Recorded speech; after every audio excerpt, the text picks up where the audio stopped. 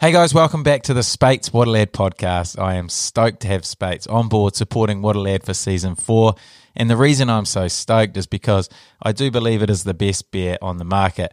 And the only real decision for me when I do go have a beer is, do I go for the Speight's Gold Medal, the great tasting OG Lager, or the crisp and refreshing Summit Ultra with 75% less carbs? Always a very tough decision, but the beauty of it is there is no wrong decision to be made. So cheers to our mates at Speight's for bringing you this episode. Good on you, mate. What a lad, what a lad, what a lad, what an absolute lad.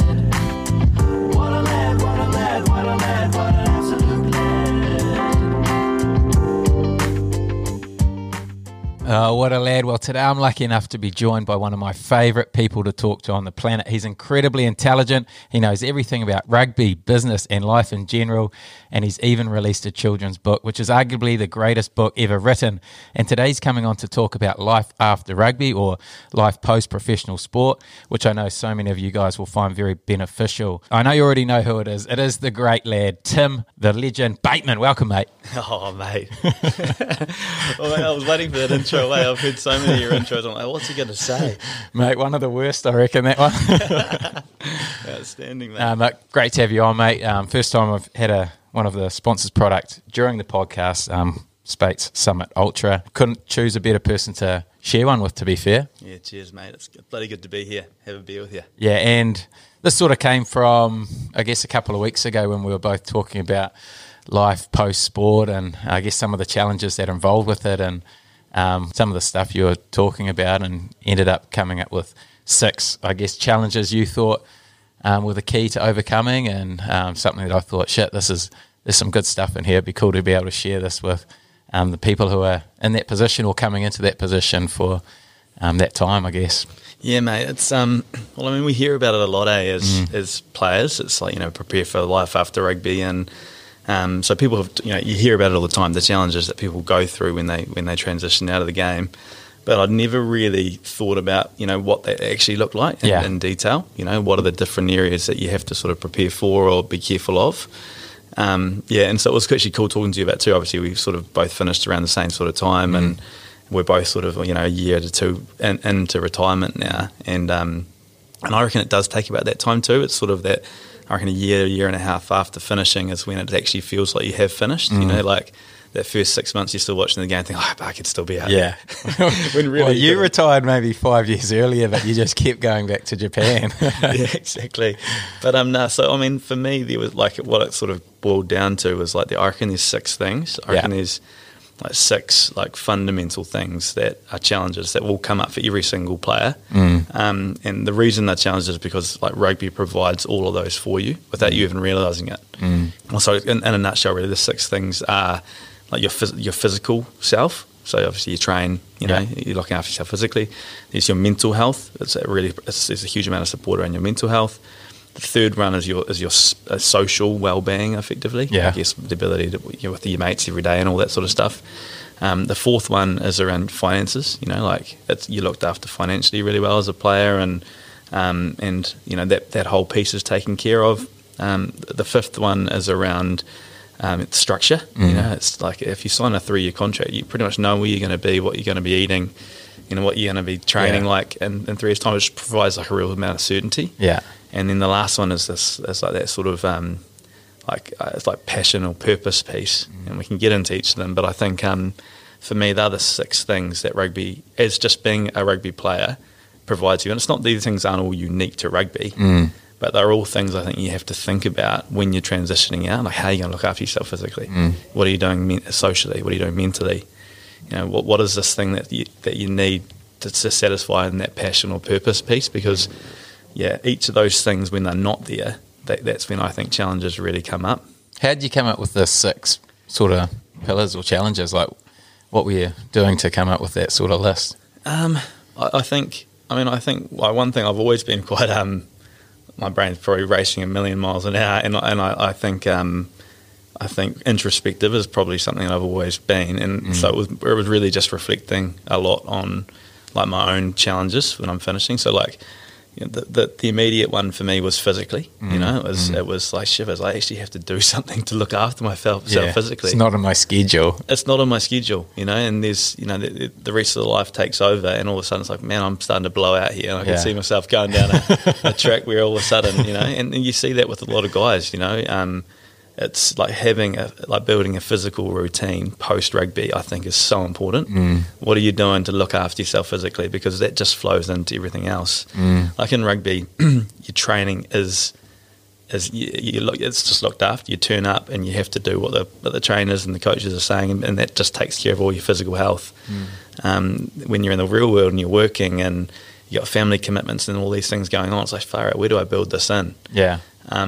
So like for me, like, it's not just the way you look physically either. It's all the hormones and stuff that looking after yourself physically does for you. Like you've got all these positive, like the dopamine, and the endorphins, the oxytocin of being around guys, all the training and in that environment where you're looking good, you're feeling good, you're away. As soon as you leave that, and you're not looking after yourself physically, you start feeling really crap. And so I don't know. That was a challenge that I noticed straight off the bat. I mean, I don't know what you did, mate. You're still looking shredded. So what did you do physically coming out of the game, mate? I did nothing, and that's sort of something I look back on. Obviously, my hip. I had to retire because of my hip, so I couldn't run for pretty much 2 years. Just starting to get back into it now, post footy, which I did miss. I miss being able to run around with the kids in the backyard and that sort of stuff. Instantly, everyone tells you, man, you're looking skinny, like post footy. I feel like players either go one way or the other. They either blow out or they get skinny. Obviously, you're not going to be training at that same intensity that you did throughout your career unless you're right into the gym, which I never really was. I know you are. You can the size of your arms. But I guess that was probably one of the biggest things I struggled with. Where do I fit that exercise in, and how does it look in my daily routine or weekly routine?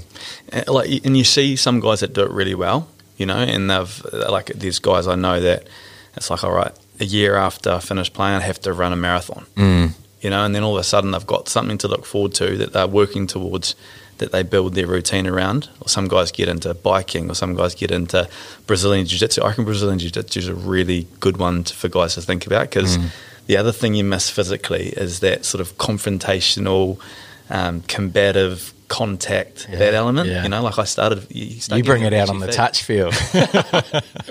Oh, God, I'm leaving touch field. What are you doing to me, mate? Who cares? But yeah, so I reckon, it doesn't really matter what it is. Like some guys, they get into CrossFit, they get into, like bodybuilding. But I think whatever it is, like making it a routine and having some goals around it, like that is what we're used to. We're used to that. So I just think it's, if I was a guy coming to the end of my career, I'd be thinking, all right, I'd be trying to make some plans, anticipating that it's going to be hard. And I know that I'm going to have to get some structure around how I'm going to look after myself physically, because I swear, if you don't get that piece right, everything's harder. I mean, it's not as if the world ends. But I just think if you're going to make a transition smooth, like nailing that physical piece, I think is one of the key ones. I mean, you look at someone like Richie, like he's out there running bloody endurance races. It's next level, Yeah, it is. And it's like, I think that ticks a few boxes, there's that we'll touch on later on, the sort of passion, purpose piece. But I mean, like we all know guys that have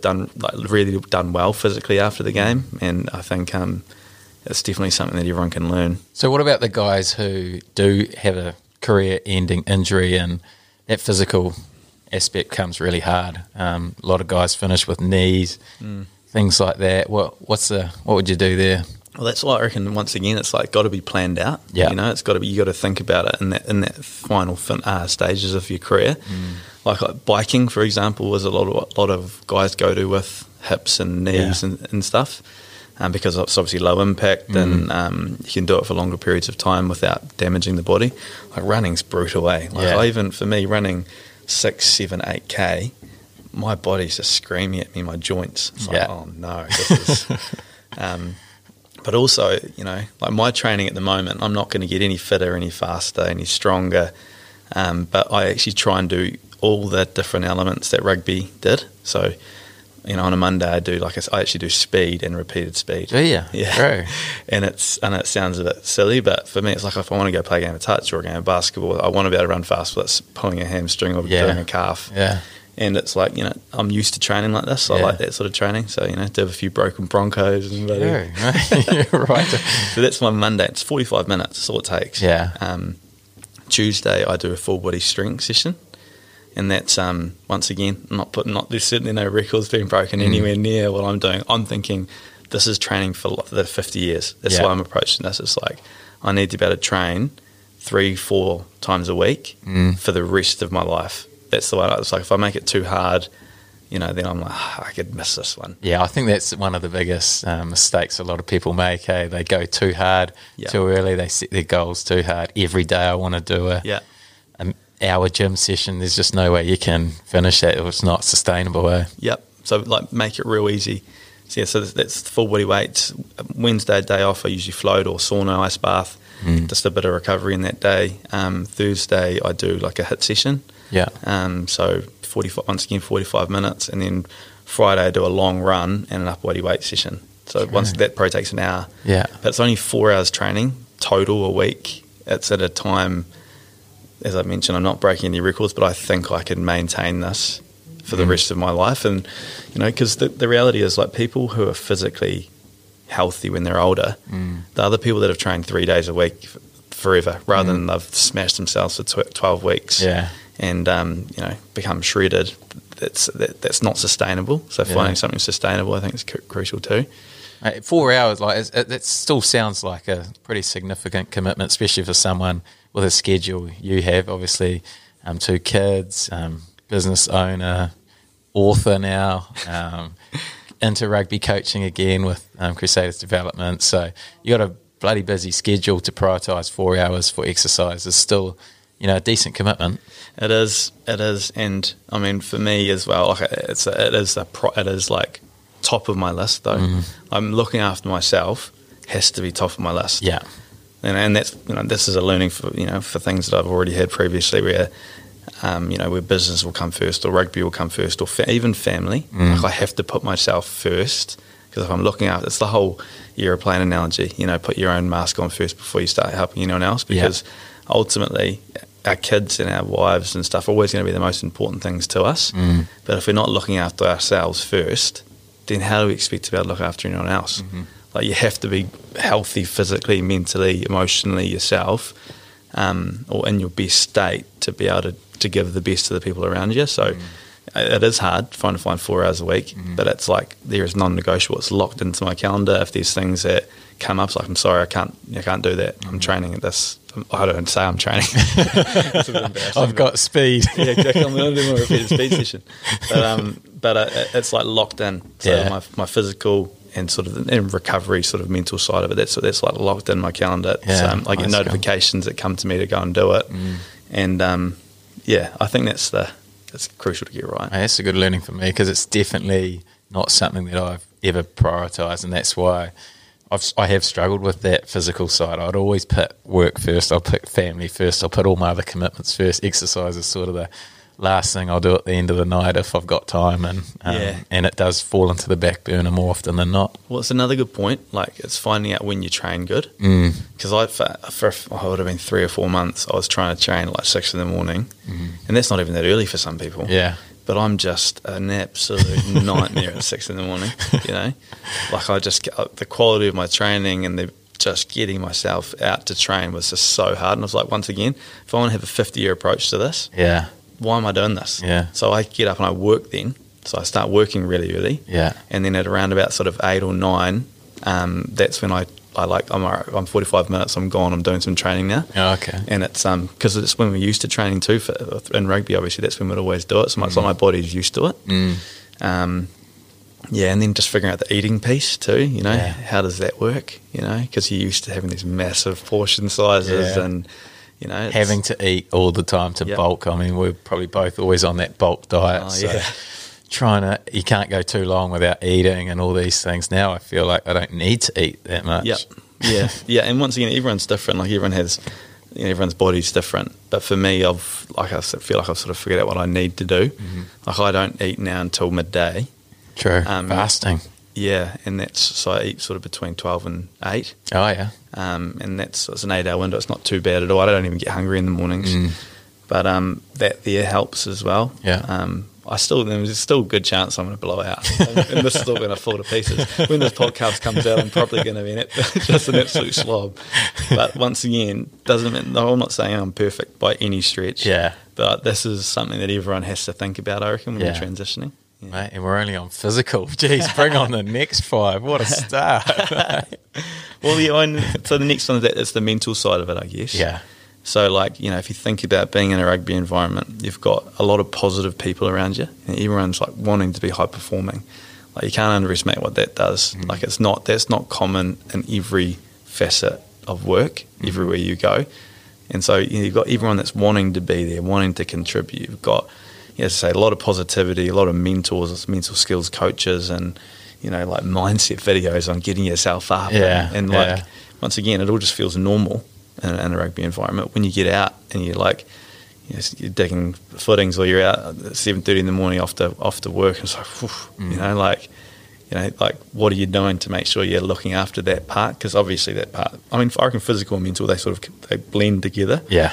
But that mental piece, I think a lot of guys do struggle post footy, you know, like mentally.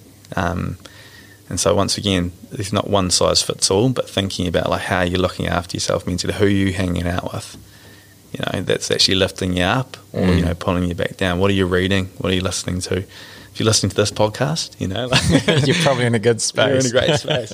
But you know, like, I just reckon being a little bit proactive around it, you know, like thinking about, you know, someone said to me once, you know, you're the sum of the 5 people you spend most of your time with, you know, and that was like a bit of, oh shit, that's, you know, and who you spending most of your time with. It might not be physically, it might be who you're watching on Instagram or who you're listening to on podcasts. They are effectively the people. If you wanted to see what you're like from someone else's eyes, it's actually, if you smash those 5 people that you spend most of your time with together, that's probably who you are. All right. You know, like, and so I reckon that's you know, sort of being careful with that. Yeah. You know? Who are yours? Well, definitely my wife and daughters. Yeah. And that sort of, I suppose, blends into one. I've got a couple of like really good mates from school, sort of five of us that have kept really close from right back then. So we've got like a really good crew. We do a trip away together every year and stuff. It's pretty awesome. But I think once again, that the listening and reading, like I do listen to a lot of stuff, and you know, there's a few sort of quite influential podcasts and stuff. I mean, this is one of them. You know, the wisdom of this podcast is incredible. But I just think that's something to be conscious of. Yeah. When you finish up. True. So the keys to the mental side, coming to the end of your career, what would you say the keys would be to nail? Knowing what makes you tick effectively, what gets you up, and that's different for everyone. So one of them for me is I've always been interested in certain things like the book writing or things like meditation and flotation and well-being, like learning about this stuff. It sort of engaged me quite a lot, and so finding what you're passionate about and what you enjoy doing, and then actually just making sure you're carving out time to do that stuff. You know, if you know that it's important that you're learning, then make time to learn. You know, if you know that it's an important part of your life mentally is being able to sort of manage anger or you know, like deal with frustration, or you know, you're nervous, you need to start pushing yourself outside your comfort zone, like understanding what those limitations are and actually just trying to find ways to develop that, I think is I think it's a tough one. And as I say, I do think they blend in with physical. Yeah, nice. Okay, that's 2 down. 4 to go. 4 to go, yeah. What's the next one? Well, you know, we talked about this too, but you know, it's the social piece of rugby. You know, like you turn up to a rugby environment, and like you've got guys like, you know, guys like Richie Mo'unga who's just taking the piss constantly. Yeah, it's fun. You know, you're like, there's a lot of banter, a lot of you know, you're pretty much, you know, even if you moved overseas, say you go to France or you go to England or you go to Japan, you're walking into 50 mates. Yeah, it's really what you're doing. You know, like you got 50 mates that you're going to be, your social stuff just taken care of for you, isn't it? Yeah. You know? Like, I'm sure you found that too. No, I think it is. I look back on my career, and there's definitely my favourite part of the game is all those memories you have after games. You know, travelling, like you say, those moments in the sheds or the banter at training, the people that you meet, especially when you travel around the world to play. You meet so many cool people that you keep in touch with, and you just have that connection with. Definitely one of my favourite parts of the game, and when it's gone, I was fortunate enough to sort of stand there with the coaching, so I still felt like I had that part of it, or at least a little bit of it in the management circles rather than the players. But talking to different people and on the podcast as well, it's definitely the one thing people miss the most is going from having that group of friendship to then, shit, now who are my friends? Who do I hang out with? It's awkward to message the players now because they're all doing their own things. Yep. So those friends are almost sort of gone unless you're really tight with them. But Yep. a lot of them will just stay in their rugby circles. So really important to have those friends outside of the game. That's so true. You're right as well, that awkward feeling of when you finish playing, you're like, oh man, I don't know if I'm, because even though you're mates, Yeah. you sort of all of a sudden when you're out, you're like, oh, am I going to be that annoying guy now? Like, Yeah. who's saying, hey, bro, do you want to catch up? Yeah.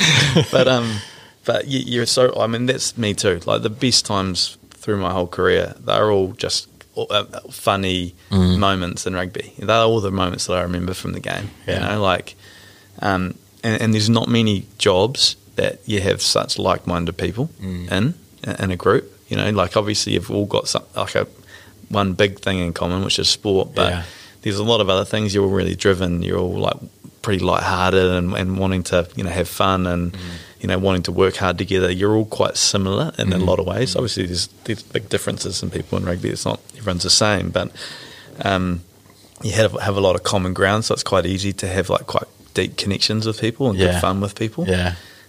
So when all of a sudden you're out the other side, unless you've got something, once again, unless you've thought about this stuff, like it's a challenging one. Yeah. I mean, for me, once again, like I had a couple of really good mates from school that I was, still in contact with a lot, and we'd hang out and stuff together, and that's important, so we'll have touch games, or we'll be, as I mentioned earlier, go on trips together every year and stuff, and sort of feel like that I'm in a reasonable spot there with socially. Yeah. But I know a lot of guys that they go out of the game like, shit, like, I'm in this work environment, I don't really like anyone in here, Yeah.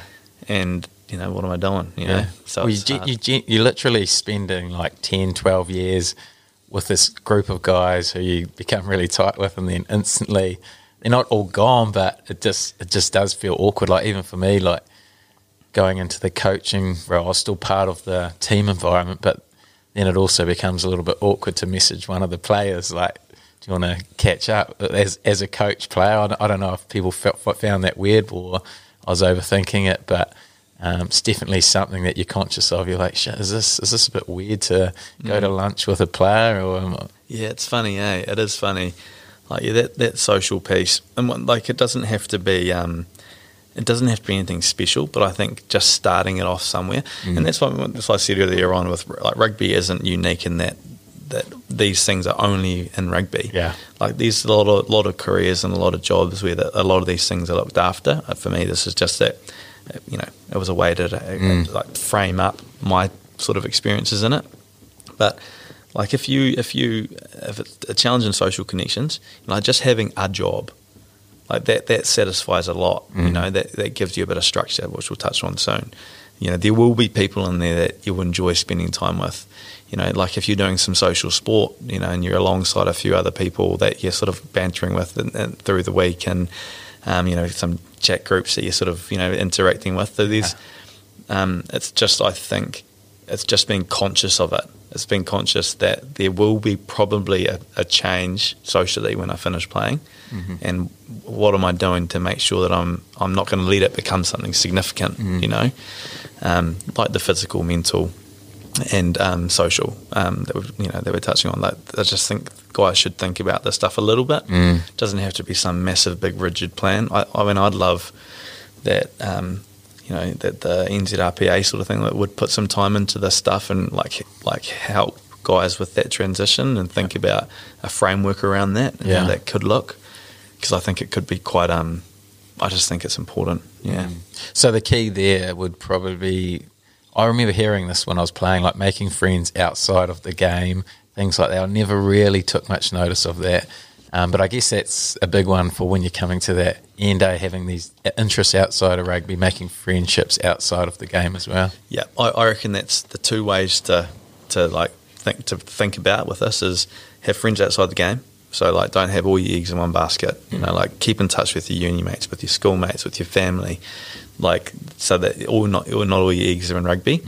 And then the other one is like start doing something socially when you finish. Play some social sport, make connections with work colleagues, with other people. Try and spread your, put yourself outside your comfort zone a little bit and spread your sort of risk a little bit. Because like humans, that's what we are. We're social creatures. It's funny. Like the most punishment that you can give someone in jail is solitary confinement. It's to put them by themselves. If you think about that, that is the biggest punishment that other than bloody some places around the world that do, but put people to death. But effectively, it's like that if you want to really punish someone, you make them lonely. You put them by themselves and in their own head. We need to have connections. We have to have social connections. So, have mates and do things outside of the game when you finish. I think it ticks that box.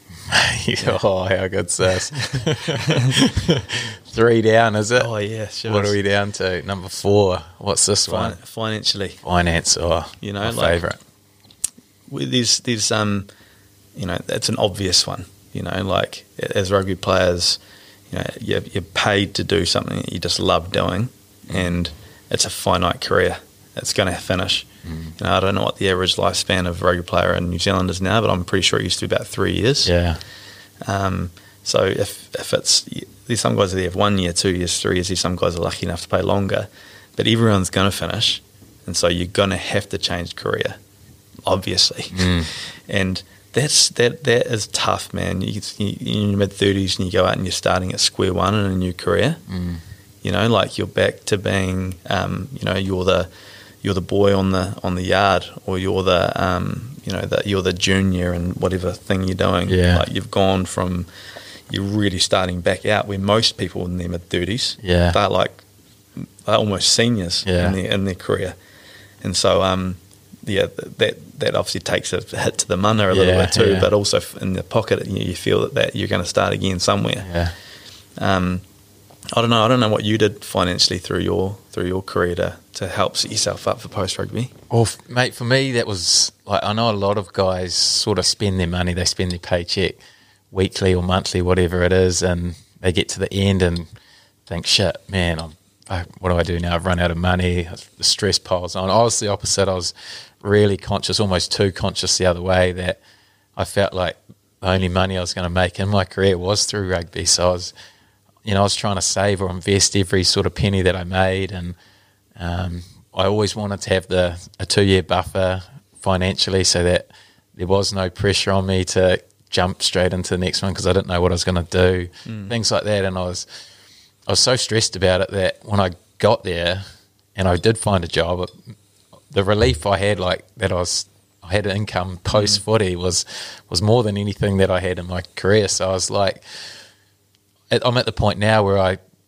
more comfortable to spend money than I ever was playing, even though I was making way more when I was playing than I am now, just because I feel like you said before about the end of your career, it's always going to come to an end. I feel like I'm in the position now that I can make money for, the rest of my working life. Yeah. So the stress of having that ending date and not knowing when that was always something that hung over me. So I wanted to make sure I was financially prepared for that.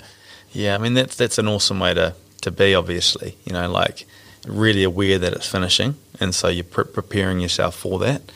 I was similar. I was probably less penny-wise, if that makes sense. So I always spend a lot of time on investing and, like what am I doing with the big stuff, the big rocks, but I wasn't very good with like just the little, like the dinners or the beers or the, just the little things that money can just disappear quite quickly in. Yeah.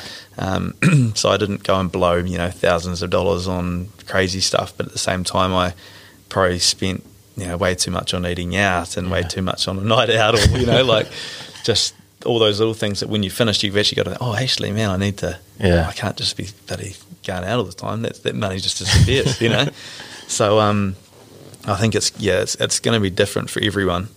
For some people, they're going to have to adjust to way less money, and they're used to spending a lot. For some people, it's like, for you, like yourself, it's more like, actually, I can relax a little bit now because I've got the rest of my life to think about this stuff financially. But So for you, was how you went to Japan maybe 3 or 4 times? Was that a big part of it, like financially? Another top up, I guess. Yeah, massive. Like I know for me too, like the way that the decisions that we made as a family as well had a big impact on the way the decisions I made around money and rugby. We had kids. I had on my first year playing rugby. I was 19 with the Crusaders. I was still studying full time, and I had Shyla, our eldest. Yeah. So I was like, I always felt like I'm going to be gone here soon. Like they're going to realise that this guy's shit. Let's get him out of here. So I was always like half foot out a little bit. Just thinking, I was thinking about the next thing. So, which definitely I think is not the best way to be. If I could go back, if I could talk to my younger self now, I'd be like, mate, just be all in. You've got to be all in. If you're not all in, you're out. Once again, I'm not disappointed with it, but it was like a bit of fear around my own ability and having to look after Laura and look after the girls and stuff like that. I was like, actually, I need to get this right. So definitely that impacted my decision making around going to Japan. Japan, obviously, we got paid a lot better than we were paid in New Zealand, but also the other side was that you were to do a lot less effectively. A lot more time with the family. Back then it was 14 games a year, I think, that we were playing up here and 5 months off. That's when you're looking at that compared to 11 months and your intensity around everything. So and the salary you were on was world record. Coca-Cola Red Sparks have never quite recovered from it. It made a serious dent in Coca-Cola's profit. So it was. I mean, I joke, but it was good money for someone at my level. You know what I mean? And definitely eternally grateful for that. But I mean, regardless of what level are you playing, if you're playing professionally in rugby, you're getting paid well. To do what we love doing, and so. Even if you're not investing really well, I think learning about money is something you can do. Learning about that ultimately you want money working for you. That's the way I've always approached it. It's I want to have freedom of time, freedom of location, and freedom of finances. So I want to make sure that whatever I'm doing, I can be where I want to be, doing what I want to do. And not having to worry too much about money, and so that's genuinely what I'm doing now. I know. I mean, I'm working probably 80 hours a week at the moment, so it's not as if I'm like avoiding work. Is that including your 4 hours training? Including, this work, mate. No, it's not. But so it's not as if I'm trying to avoid everything because I don't like working. It's more that I want to work on the things I want to work on, and the things that are enjoyable. So. You can only do that if you've got yourself in that position financially, and I'm not in that position yet. But we're working towards that, and I can honestly say that I'm able to work on something that I actually love working on, which is we're very lucky. And that's obviously O Studio, and anyone out there listening could be in the same position, really, couldn't they, mate? Good an ad to read there. G'day guys, Tim Bateman here from O Studio. If you're trying to get some more control over your own time and money, and therefore looking to open your own business, O Studio might just be the option for you. Look, wellbeing is a $4.1 trillion industry worldwide, and we've found a model that works, so the key for us now is finding the right people to join the journey. If you're interested, fill in your details at ostudio.co.nz/lad, and I'll get in touch. Back to the show. But it is, like you say, it's a genuine thing for guys to think about when they get to the end. What am I going to do? What do I want to start a business? Do I want to just work 9 to 5? What is life going to be like for me post footy? And if you are under that financial pressure and you've got a family, you need to find a job almost straight away. You're just going to be falling into something you're not passionate about, and you'll fall into that trap, and then the cycle starts, I guess, of all those things you're speaking about. Yeah, I agree. Like if you can do something like what you've done, where you've bought yourself time to find out what you want to do, so you've bought yourself, you're effectively investing in yourself to give yourself enough of a buffer of time and headspace to be able to decide, actually, conscious decision, I'm going to go and coach. I'm going to do on podcasting. I'm doing this. I'm investing. I think that's the ideal scenario. You know, the reality is, I think for most people, is that it's that you're going to have to make a decision reasonably quickly. And my thoughts on that as well, I don't think it's a bad thing. I sort of see this a little bit like when you finish high school and you take a gap year before you start studying. Those guys, they genuinely make a better decision with their study than people that come straight from school into study. The amount of people I know that have gone straight from school into a study or a trade or something because it's like, I have to make a call, they end up changing their mind, and they've got big student loans and stuff, and if they'd had been able to buy themselves time to do it, they'd be better off. So I reckon treating your first year out of rugby like a gap year, where you're just taking something. Yeah, it doesn't matter what it is. Yeah. Go work on a bloody digging footings. It doesn't really matter. And multiple things if possible. I think that would be one thing I'd add, is the more things you can try, see what you like, see what you don't like, and then sort of funnel it towards the ultimate thing that you do want to do. Yeah, I agree. It gives you the structure that we'll talk about soon. It gives you a little bit of financial support, so it buys yourself a little bit of time. It gives you some social stuff, just doing something, a job, but having in the back of your mind that you're still open to what figuring out what you really want to do. But ideally, within the first sort of 2 or 3 years, I reckon, out of the game, I reckon you want to have made a decision of, you know, okay, I know I love doing this type of work, and I want to work with these type of people, and this is how I can go about doing it. And you maybe have to start at the bottom again, at 2 or 3 years out of the game, but ultimately, you know, that whole long-term approach to things, you're going to get way more fulfillment if you're working on something that you actually enjoy doing, you know, which is what we're lucky enough to do in rugby all the time. So I think trying to find ways to replicate that, and whatever it is so important. Yeah. Hey. Oh, they're getting better and better. It's the beer, mate. It's these bloody Space Summit Ultras, I tell you. I'll get you. Oh, yeah, good. Number 5 we're up to, are we? Yes. So that's structure. Yeah. I know this sounds like a bit of a, structure, what's that? But I think when you have no structure in your life, I just reckon, and there's different degrees of structure that everyone needs, you know. Like for me, I actually need a lot of structure.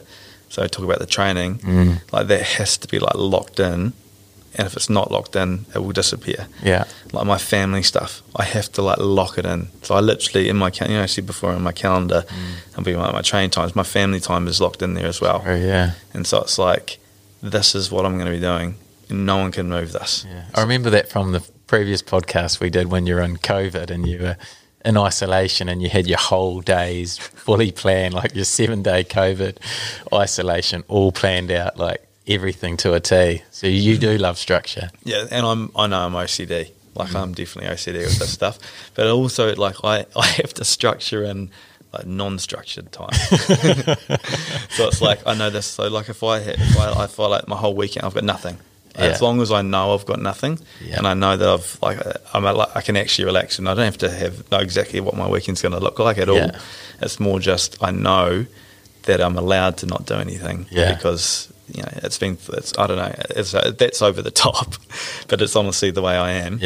But I just think understanding like how everything fits together, and when you're training, when you're looking after your family, when you're catching up with your mates, like what time have you got for work, when you're switching off, like that for me was a real big one. Like actually having to put a pin on, like this is when I'm stopping working, and then I felt better about stopping working because it's like it's in there.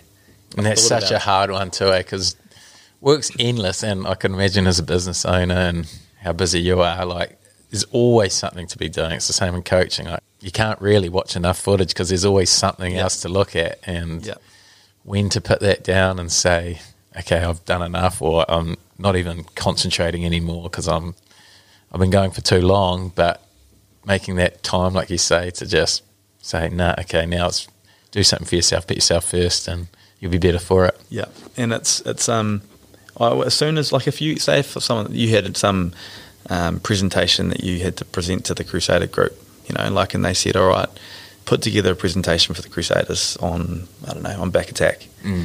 You could go out and start chipping away at that, and, you know, it might take you a week to sort of put together. Might take you 2 weeks to put together, I don't know. But if someone said, you've got to do that and you got to do it by tomorrow.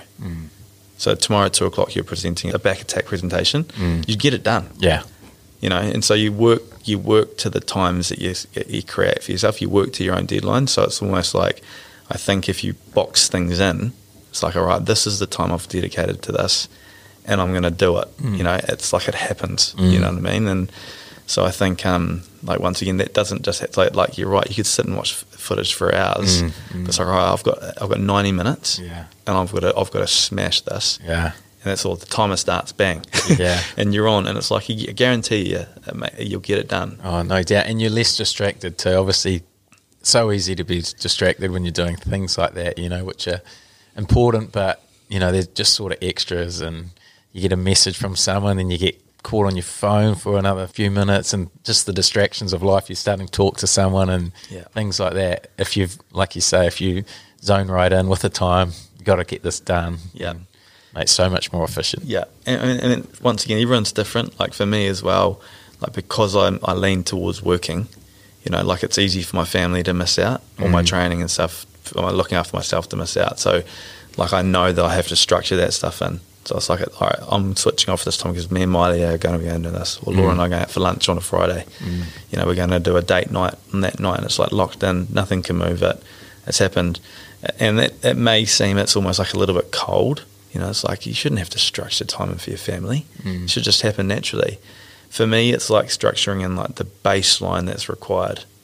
Like, you know, I know there'll be guys, and I've been at this, at fault of this myself, where you feel like it's been ages to even making time for your wife or time for your relationship. Yeah. Like, we'd all love to say, oh, it just all comes naturally and it's just easy. We make this stuff, we're just off the cuff and it just works out. I mean, if you can do that, amazing. Yeah. But for me, it's like, all right, what happens? What do I have to do weekly for it to be just baseline? You know, like, so that I know that Laura and I are making time for each other, and I'm making time for the girls. Anything that happens above and beyond that, it's like, great. You know, it's like, that is where the spontaneity and stuff comes in as well. Yeah. You know? So I think rugby gives us that structure. It's like, we know that we have a Wednesday day off, and we know that we haven't spent time with family. It's like, for most people, will do something with their family on the Wednesday because it's just there for you. Or you know that you have a Sunday off, and so, like, cool, we can do this. Or you're so finite with your structure already in rugby that you naturally build that in. Whereas when you leave the game, it's there's so much more fluidity in life that structure can fall off the wayside really quickly, and you can start leaving your partner by yourself, and your training starts disappearing. Your relationship with your kids sort of go away a little bit. And so I think, once again, I'm not telling anyone to, like, say that they have to do what I do, because everyone is so different. But I think thinking about that stuff is important. It's an interesting one, because it's also something that, when I wasn't in the rugby scene or in coaching yet, I enjoyed not having, you know, being able to go to a wedding or something which is on a weekend. You know, when you're a rugby player, you've got no say in when you can go to events. It might be an awesome event down the road, but you've got a game, and when you don't have that such rigid structure that you do in a rugby career or sporting career, you've got that opportunity to do these things again, which is something that I quite enjoyed when I had a sort of 6-month time frame when I wasn't in coaching or rugby. Yeah, you're so right. You all of a sudden, you've got so many more options. Like, there's a concert on. Sure, you go, oh, I don't know. Like, I don't have a game. I don't have to worry about drinking beers. And you know, like, you've got way more options when you finish. That rugby answers them for you. It's almost like the packet of chips, you know, the ice cream. It's like, and rugby makes those decisions for you. You know what I mean? Because, you know, you got skin folds coming up. I was like, oh no, not that time again. But so, like, I think, being conscious around your decision making, and the only way you're going to get conscious around your decision making is by having some sort of understanding of what you want, and that for me looks like structure. And so I'm not, like, I know I sound like overly OCD, but I do have a lot of time like where it's flexible, you know, and but my flexible time is Structured. structured. Structured free time. Exactly. And Yeah. I can enjoy it more, you know. Yeah. Like, it's like I know there's nothing waiting for anything that comes up. So I know that's got its place. That'll be dealt with then, Yeah, because yeah. I'm doing this now, Yeah. you know. I like it. Yeah. Oh, good. Okay, and number 6, final one. Oh, yeah. Save the best for last. Yeah, the best for last. I reckon this one is underestimated, and I reckon it's so it's passion and purpose. Yeah. So rugby, we have that. You know, every week it's almost like you're going to war. You know, you're like, all right, we're in this together. We're on this journey. We're taking this team on. You got that physical, like, combative feel around this. Like, man, we're trying to win this thing. You know, and that just gives you a huge amount of, like, forward focus, almost point of reference at the end of the week that you're working towards, and everything's geared towards this, like, purpose. Like, when that goes, then there is no real, like, it feels like it's a way less of amount of a purpose to a week or a purpose to anything, to a season. It can feel like, what am I even doing here? Yeah. What am I working towards? What is this? Yeah. Like, with no goals, you feel like you're just sort of in the wind, floating along. So once again, I reckon it's finding something. Doesn't matter what it is. Like, I've got mates that have got into Brazilian Jiu-Jitsu, and it's like it's for them. It's like they get along, and they know they're rolling, and they're trying to develop this, and it's like they've got this little thing that gets them away, or adventure racing, or it might be a business or a career that people are really passionate about, that they know what they're trying to achieve. They've got goals. That just makes you feel so much more set up. You know, you just that's living. You know. Yeah. Did you find that? In the Yeah. game? Well, I found like this podcast was my little thing that I was really passionate about. Started off as I was retiring after my surgery, and I was just so focused, and I just, you know, see the growth, and you see it growing and growing, and it was like became my little passion project. And each week, you know, trying to get another guest on and make it better and just learn, and that was the thing that I think gave me that that passion that you speak about. So It makes it exciting, eh? yeah, I was like, every time I'd do an episode, I'd be pumped. It would become like my game day, you know. Yep. I'd get the nerves before it, Yep. the butterflies, like, oh man, I hope this goes well. I don't want to stuff it up. Yeah. And then post it, you get that little bit of a adrenaline where you're like, yes, that went quite good, or Yep. damn it, I wish I did that better. And then Yep. you sort of review it after. It pretty much became my rugby replacement, and I felt like that was my thing that sort of got me through and helped me through that stage as Mate, well. It's such a good example. It's such a good an example of it, of like, there's something that, because like we want excitement in our life, you know, Yeah. like the opposite of boredom is excitement, you know, and like you're only going to be passionate about something that you're actually excited by. So finding something that makes you tick, you know, for some people that's smashing themselves in the gym and bloody, you know, for some people it's big adventure races, for some people it's podcasts. Yeah. So finding something that you're like pursuing is huge. Like they did this study on, like, it's called the blue zones around the world. So it's the zones around the world where people live the longest. So there's like these different hotspots of like their life expectancy and health is just way higher than anything surrounding them or elsewhere in the country. So there's a place in Utah, there's a place in Japan, a place in Italy, and a few other spots around. But it's like, what were the common threads between these blue zones? And there was a little bit of stuff around exercise and diet and stuff, but two of the real strong ones were like social connection, like we've talked about earlier on. So they all had like really tight social connections, and the other one was a real clear understanding of their passion and purpose in life. And so, like, you know, there's a reason why a lot of people pass away soon after retirement. You know, that's because, you know, it's because all of a sudden it's like this direction has sort of disappeared in their life. Yeah. And so it doesn't matter what it is, but being passionate about something and working towards something has clear health, physical, mental benefits. I mean, another good example is like they've done studies on like veterans with PTSD. Yeah. And a lot of it for a long time they thought was purely tied to seeing combat, and so being in challenging, dangerous situations. And obviously there's a huge element of that for a lot of people. But they also had a huge amount of people experiencing PTSD type symptoms, so post-traumatic stress disorder symptoms, coming back from deployments when they hadn't seen any combat at all. Sure. And so what this was a thing I was reading about, but it was effectively it's very similar to rugby. You're in this group away together, working on this thing together. You've got this shared assignment, this shared sort of collective vision and goal around what you're trying to achieve, and you're helping each other, you're supporting each other through it. And it's like it's getting you up every day. It's like, man, we're up, we're doing this, and we're going to that, and we're looking at this, and we're doing that. And then when they come home and they're back in their little apartments and they feel like they've lost this sort of, it's like, man, that's when things like depression and PTSD type symptoms start kicking in. It's because they've lost this direction of where they're going. Sure. Rugby is like that. Yeah. Rugby is you're in there, man, and we're going, we're doing this, we're doing that, we're on. And then you get out of it, unless you've got something that fulfills that, I reckon you're setting yourself up for extra challenges. I reckon. Do you know what it was around that blue zone? Why was those blue zones? What was their purpose or passion that, how did a whole sort of group have the same?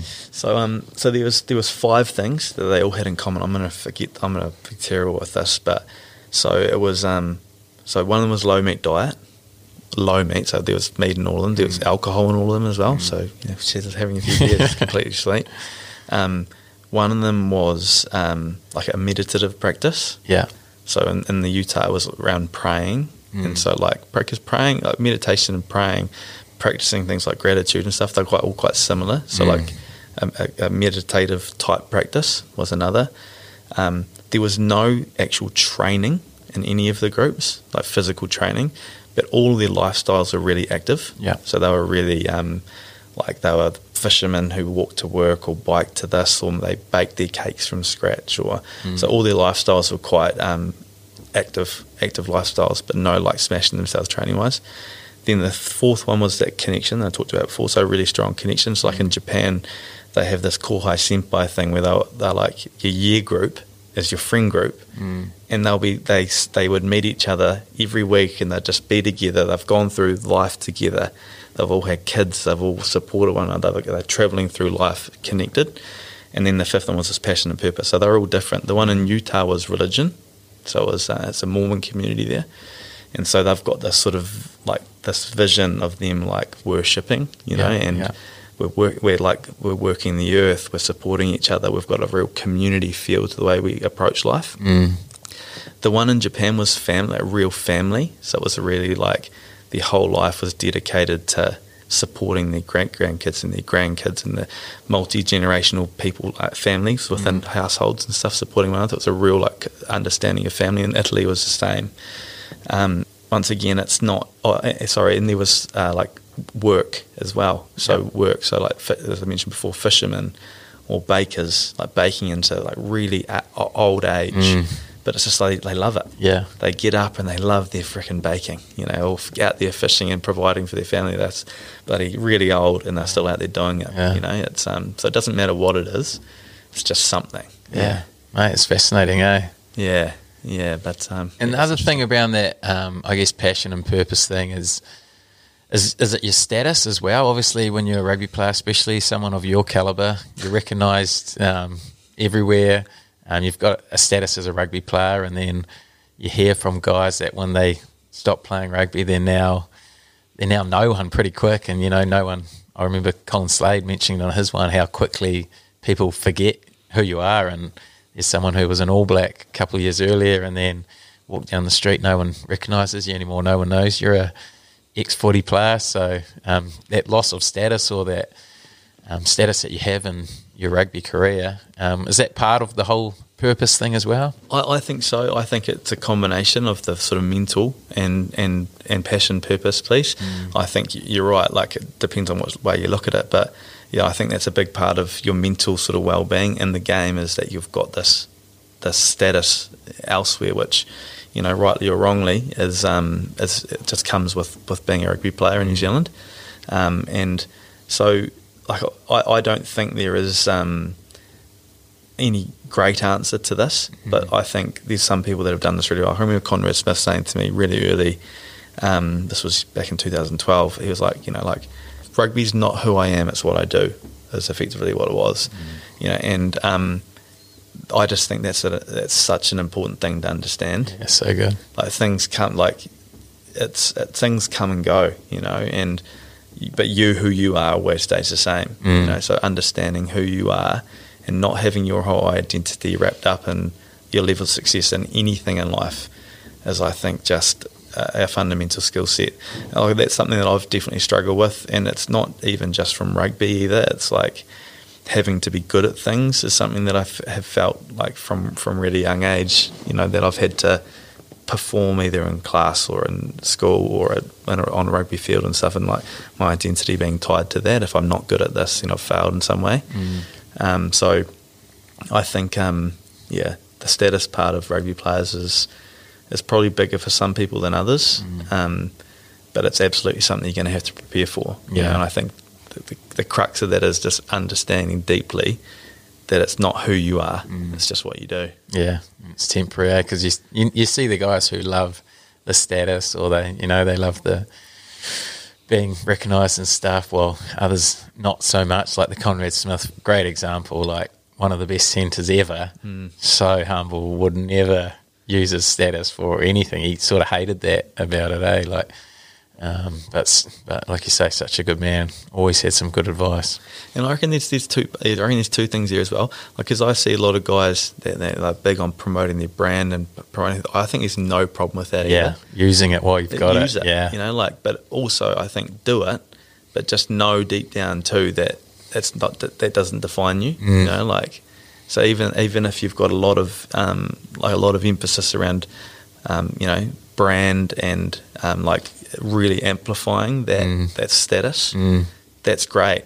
But just always don't buy your own sales pitch though. You know what I mean? Yeah, exactly. Always just brings, and I think having kids and doing humble, simple stuff brings you back. Yeah. It brings you back to actually, I'm not this big man who's bloody above everything. I think so. I've got no problem with people that do that, but I do hope that they're able to sort of step themselves out of that and be like, actually, I'm just this guy here who's bloody working away doing this thing. Yeah, what are your thoughts on characters? Like, I know I've heard some people speak about it becoming, sort of separating their personality to the character that plays on the field and does all that social media. I don't know. I really don't know, I find that space quite hard. Like, I've actually only just got Instagram. Like, I got Instagram, it was like about 2 months ago. Yeah. And I stayed away from it for such a long time, just because I didn't really understand it, I guess, and I just didn't want to have another thing that I needed to think about. Around this book stuff, that was sort of part of it. They wanted me to have a platform that I could just talk about stuff or do stuff on. So it was like, hey, cool. I need to sort of, I don't know. I do find that quite a interesting one. Like, like I think of people like, even like in the podcast scenario, like Joe Rogan's obviously the biggest podcaster in the world. He's 100% himself. Yeah, he's just authentic. Like, he just sits on the podcast and talks. Some people like it, some people don't. But I think that most people do. If you're going by those numbers, exactly. And I think like, if that's in the analogy where these are a lot of podcasts that are really curated. Like, this is one of the things I love about this podcast too. It's like, it's really authentic. It's almost, it's just what you see is what you get. If you're able to be really authentic and not have this like persona over here and your real self over here, I think that's ideal. So you can always just be yourself everywhere. But the reality of the world is that, sometimes we do have to promote ourselves, and we have to, help amplify the brand and amplify things. So I haven't figured that out. I don't know. That's interesting. So where did the book, you spoke about the book, where did that come into the whole process and life after footy? Couple of great reads written by yourself. Sad Banana, Lonely Lemon. Yeah, two of the greats. Oh yeah, I tell you. I've always enjoyed like writing and like lyrics of songs and poems and stuff. I've always enjoyed like words. Having kids as well, there was books that I really enjoyed reading, and you see that the kids really enjoyed as well. So it was always sort of in the back of my mind. But really, what the crux of it was, there was a couple of like key messages that I felt like I learned through my life that I thought were really important. So one of them was, that's right from Stoicism, but it's around you can always control your response. So it's like you have complete control of the way you react in any situation, regardless of what goes on. You've got the control to choose your response. That's like the message I think is important for anyone to learn. And so I wanted to like get that message into a children's book. And so that was The Sad Banana. Yep. And then the second one, The Lonely Lemon, was around like loneliness and understanding that everyone experiences feelings of loneliness, and what's the counter to loneliness? Like, how do you combat loneliness? For me, it's the stuff we talked about today. It's a connection, finding a genuine connection. So how do you find a genuine connection if you're feeling lonely? It's like putting yourself outside your comfort zone, being brave enough, having someone help you find that, but ultimately finding a connection somewhere. So it's like I liked reading children's books to my kids. I always liked writing, and then it was like these are two messages that I feel like I've learnt from, and I'd love to sort of put them into it. And it was just literally was a bit of fun, but it has been quite crazy, really. Just the response has been pretty awesome, so it's quite cool. Number 1 bestseller in New Zealand, isn't it? Not internationally. Actually. Internationally. Just kidding. There we go. But mate, it is a bloody good book. Like you say, there's books. Like, as a dad who has to read, 2 or 3 stories every night. I make that sound like it's not fun, but it is if you get the right books. Yeah. And there is books that when the kid brings up to you, you're like, oh, far out, not this one again. I hate reading this one. It doesn't really even make sense. Whereas, The Sad Banana, bring me that every night. It's one of the greats. Because, like you say, it does have a good message, flows off the tongue well, good pictures, good storyline. Oh, the kids love it. Maybe that was the thing that gave me the confidence, because there's some children's books that I've read along the way. I'm like, Jesus, I could write a book. Yeah. Surely if I'm reading this one, then I could do it. I mean, there's nothing special about the books. They have been a bit of fun. But as I mentioned, it's, just give it a crack. It's something I've always enjoyed doing. Yeah. Why not? And I think that's such a key thing as well, is give it a go. If it doesn't work out, then who cares, eh? Like, you learn from any experience you do. So, like, if you're thinking about doing something, give it a crack. And what's the worst that's going to happen? Like, especially in that example, like you write a book, you release it. What's the worst someone's going to say? Oh, that's a crap book. Then exactly. Who cares? You learned a whole process of writing a book. You put yourself out there and learned something from it. So I think that's an awesome attitude. Well, I mean, this podcast case in point. Like what you talked about when you finished playing. It's like, this is something I want to give a crack. I don't know how.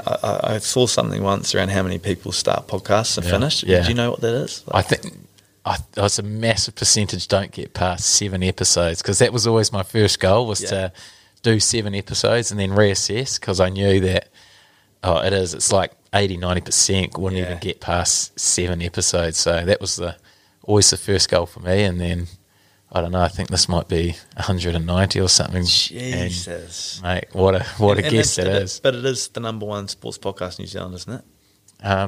If your book's number 1 in the world, I think this is number 1 sports podcast. But and that's it's such a good example of it. Like, who cares? Eh? Yeah, give it a crack. Just give it a crack. There's very, very few times that I've ever regretted doing something in my life. I think I remember you saying, like, last time, there's nothing in your life that you regret, like 0 things. Yeah, and that's genuinely. Yeah. I've made mistakes, don't get me wrong. Yeah. I've blown stuff out of poor investments. I've done stupid, behavioural stuff. But ultimately, like anything that's gone wrong, I definitely have. There's something that I've done better because of that learning as well. So I just reckon, I don't know, we all live, me included, I'm in my comfort zone too often. Like I'm definitely at my best when I'm like pushing my comfort zone, and releasing some children's books was definitely, man, my girls, when they saw that I was doing that, because they were a part of the process too. Like I was in lockdown in Japan, and I'd send Miley a couple of things like, what do you think about this? What do you think about that? And it was quite a fun process. Then when it was like, okay, these are going to be published, and they were out, they were just like, Dad, this is social suicide. Seriously, you're done. Like, you are done. People are going to be like, what are you doing? So it's sort of, but I don't know. It's cool for them to see that you can do different stuff too. Yeah. And it's just a bit of fun. And I think it's quite cool. Have you got more on the cards? Yeah, there's two more. Two more. Two more I'm doing at the moment. So Are you writing them at the moment? Yeah. Oh, sweet. Yeah. Any teasers? What do we? So one Sort of the 6 steps. yeah, the 6 steps to mistakes after rugby. So the sad banana and the lonely lemon, the first two. Yeah. The next two is the angry apple Oh, yeah. and the worried watermelon. Oh, true. Oh. Yeah. So like it's sort of like sadness, loneliness, anger, and anxiety. So The worry, emotions, the yeah. big, those sort of big ones. Yeah. So they're happening at the moment. Oh. They aren't coming along that fast. To be honest with you. How long would it take? How long would a book take to write? The first one, so in Japan, the sad banana, it probably took me 2 weeks of yeah. like an hour and a half a day. Yeah. So I did that structure thing. yeah. So I had an hour and a half. I put the timer on. I have to sit there. Sometimes I sit there for half an hour with nothing. Yeah. But I have to stop. So that got probably 90% of the book done, and then it was the end of my thing was like I'm going to send this out. Yeah. And I'm like finished. And then they came back to me and said they were keen to publish it, and that was like back and forth of tweaking a few things. Yeah. Actually turning it into something that was readable. Yeah. Right. How good. And then, but then the Lonely Lemon, I was back in New Zealand, busy, so that took me a couple of months, and it was just like so hard trying to find the time. Now these two, far out, it's so hard.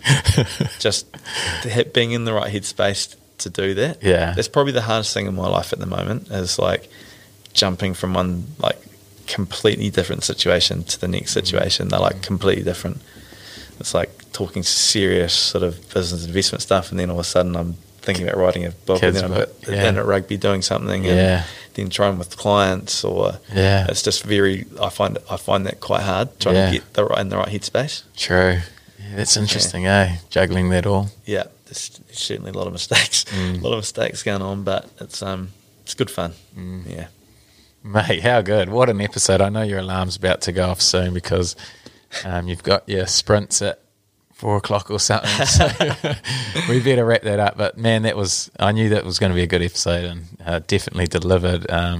When we mentioned it a few weeks ago, like, I thought, shit, there's definitely something in there, and that's so cool to be able to sort of share what you went through and what you found, and then be able to express that to anyone going through post-footy or coming up to it. Things to be aware of, even young kids to start thinking about, even if it's in the back of your mind. And like we've heard so many times, your career can finish pretty quickly or at any time, really. So the more you can think about this stuff or start implementing it, the better. So, mate, really appreciate you coming on and sharing some of your good stuff. No, I do appreciate the opportunity to talk about it, because I do think it is important. Like I actually do. Like it's, I know we've laughed and joked a lot about it today, but the reality is that when you finish, it's hard. There's no getting away from that, and there's different levels of hard. But hopefully that gives a bit of a structure as to the types of things that can become hard. And there is no one way of it working. It's about, just as you've said just now, thinking about each of those things and what that might look like in your life, so that it's not as hard as it needs to be. It'll still be hard, but it's at least you're prepared for it or anticipating what those things might look like as it comes through. Mate, how good. Mate, appreciate it. Appreciate you coming on. And like I said at the start, you're one of the smartest men I know. You're the Jordan B. Peterson of New Zealand, really, for me. So it's any time I get to catch up with you, always an honour. Awesome. Thanks for having me, brother. You're a lad. Hey, guys, thanks for listening. And if you've got this far, I'm guessing you enjoyed the episode. So if you did, please give it a share if you can. And also cheers to our mates at Spates for sponsoring this episode. What a